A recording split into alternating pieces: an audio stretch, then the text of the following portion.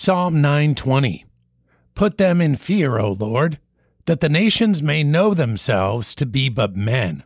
Selah. This is a fascinating verse. The fear it speaks about is a reverence that takes into account who the one being feared really is, and therefore puts the one fearing in context. Through history, powerful men have either declared themselves to be, or went about as though they were, gods. Pride has a way of elevating the opinions we have of ourselves as we take the reins of our own future, believing we have the ability and authority to shape it.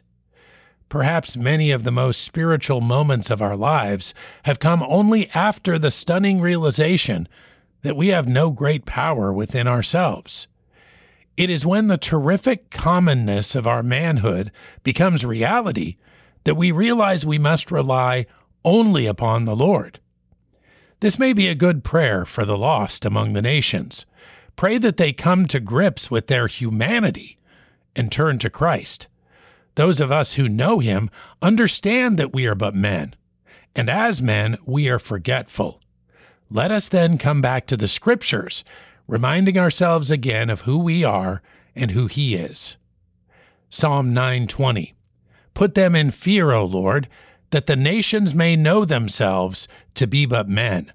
Selah.